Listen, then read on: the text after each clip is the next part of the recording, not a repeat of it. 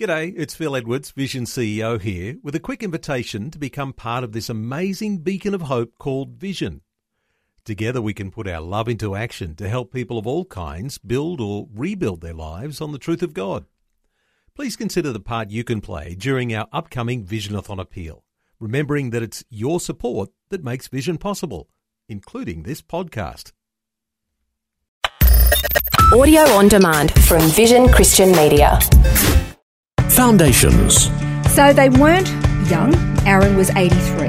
They wandered in the wilderness for 40 years and then Aaron died at that wonderful ripe old age of 123. Wow. He was 123.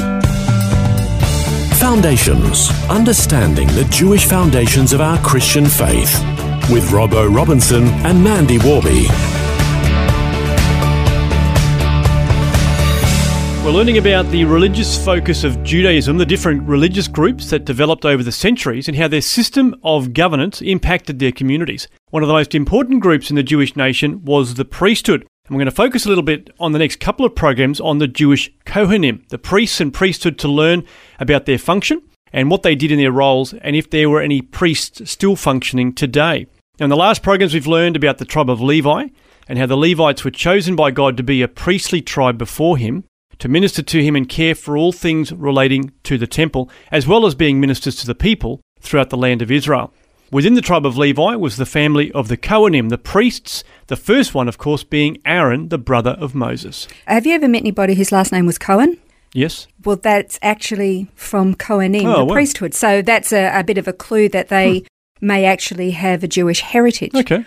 There are other names actually that are related to the priesthood, but yeah, usually the last name is spelt with a C, but when regarding the priesthood, it's spelt with a K, Kohen. So Kohen is singular, the Kohanim means it's plural. Right. Yep. So the tradition was, as we learned last time, that they had to be within the Levitical tribe, but they had to be in the bloodline of Aaron. So then why was Aaron chosen and his family to be this line of priests? What was special about them? That is a good question. I don't know.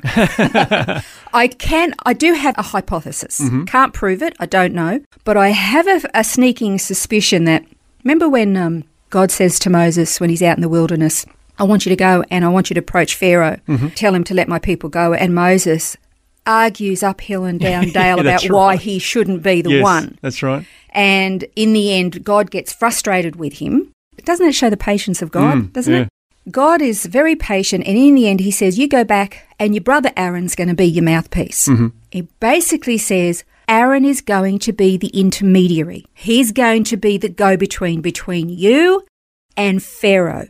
You're the one who's calling the shots, but Aaron's going to be the spokesperson, the mediator, for want of a better word. And because Aaron did, he didn't complain about it, he just said, yep, I'm in, I'll do it.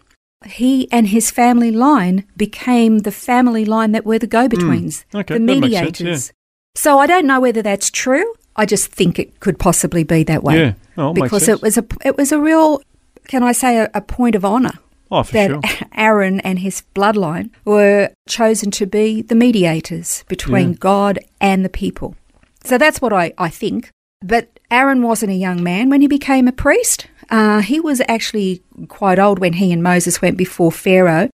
Pharaoh finally let the Israelites go, and Aaron was 83 years old. And Moses was the little That's brother. right, he He was was the the baby baby. brother. So age was not a hindrance in God's eyes, and it shouldn't be today. I think sometimes we think of it as a hindrance. I think, you know what it is? I think this is nothing to do with what we're talking about. But I think because we have set in our culture an age for retirement, we tend to think of people, they get to a certain age and therefore that's their use-by date. And I think that we undercut the body of Christ by doing that. For sure. That's just an aside. That was for free. So they weren't young. Aaron was 83.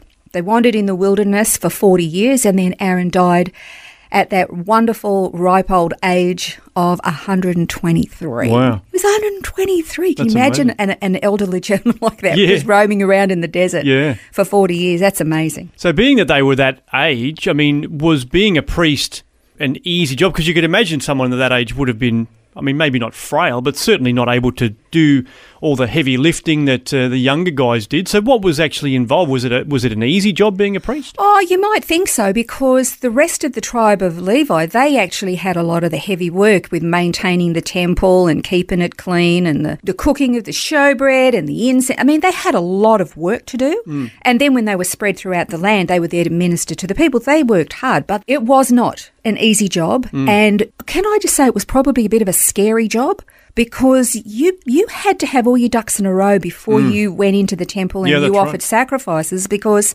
if you didn't, I mean, it could mean death. I mean, look at the very first instance where you had Aaron and his two sons, Nadab and Abihu, or Abihu, however you say that, and they had just been given their instructions by God.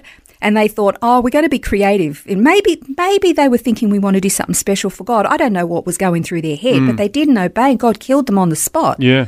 And then Aaron wasn't even allowed to grieve. Others came and took their bodies away. He couldn't leave the tabernacle precinct because he'd been anointed.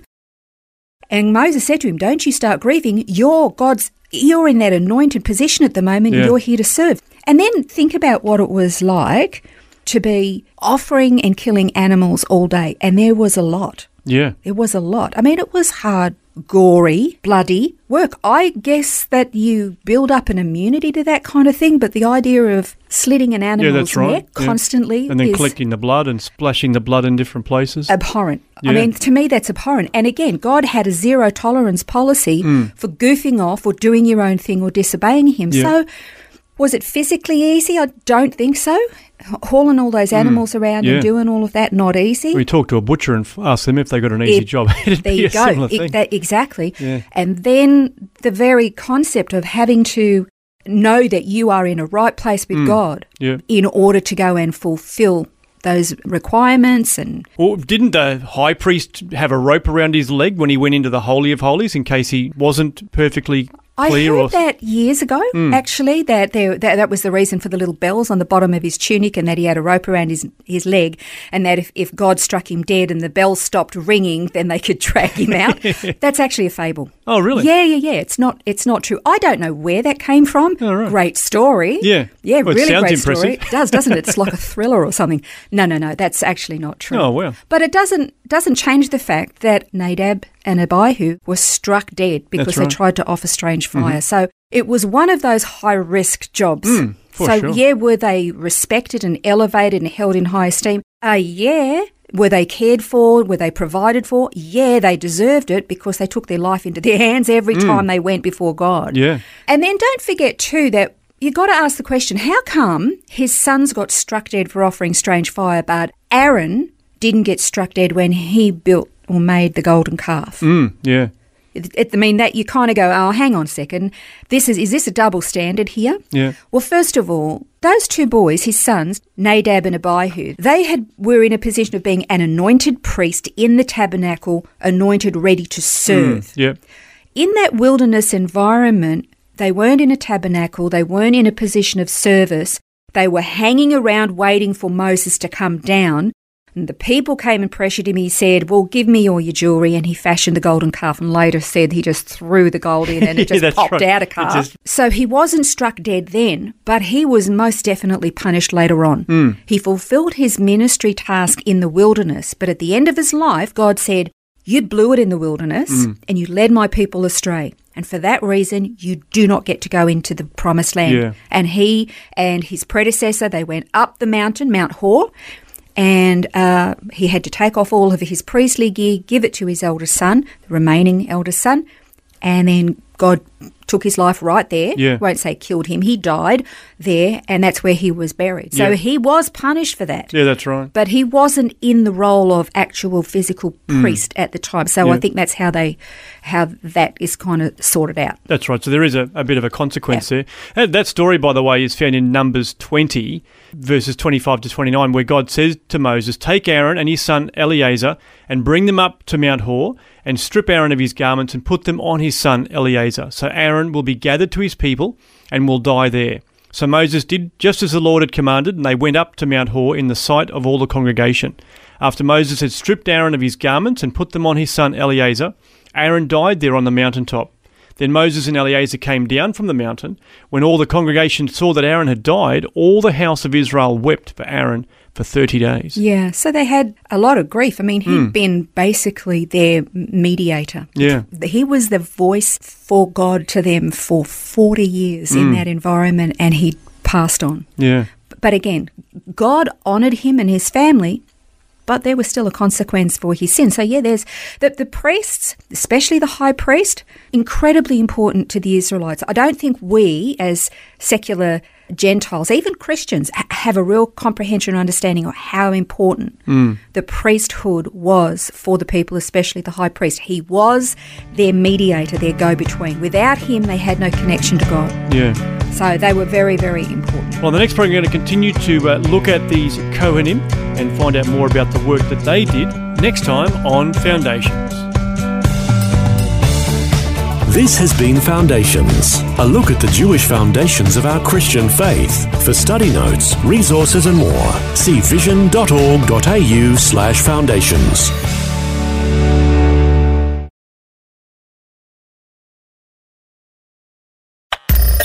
Thanks for taking time to listen to this audio on demand from Vision Christian Media. To find out more about us, go to vision.org.au.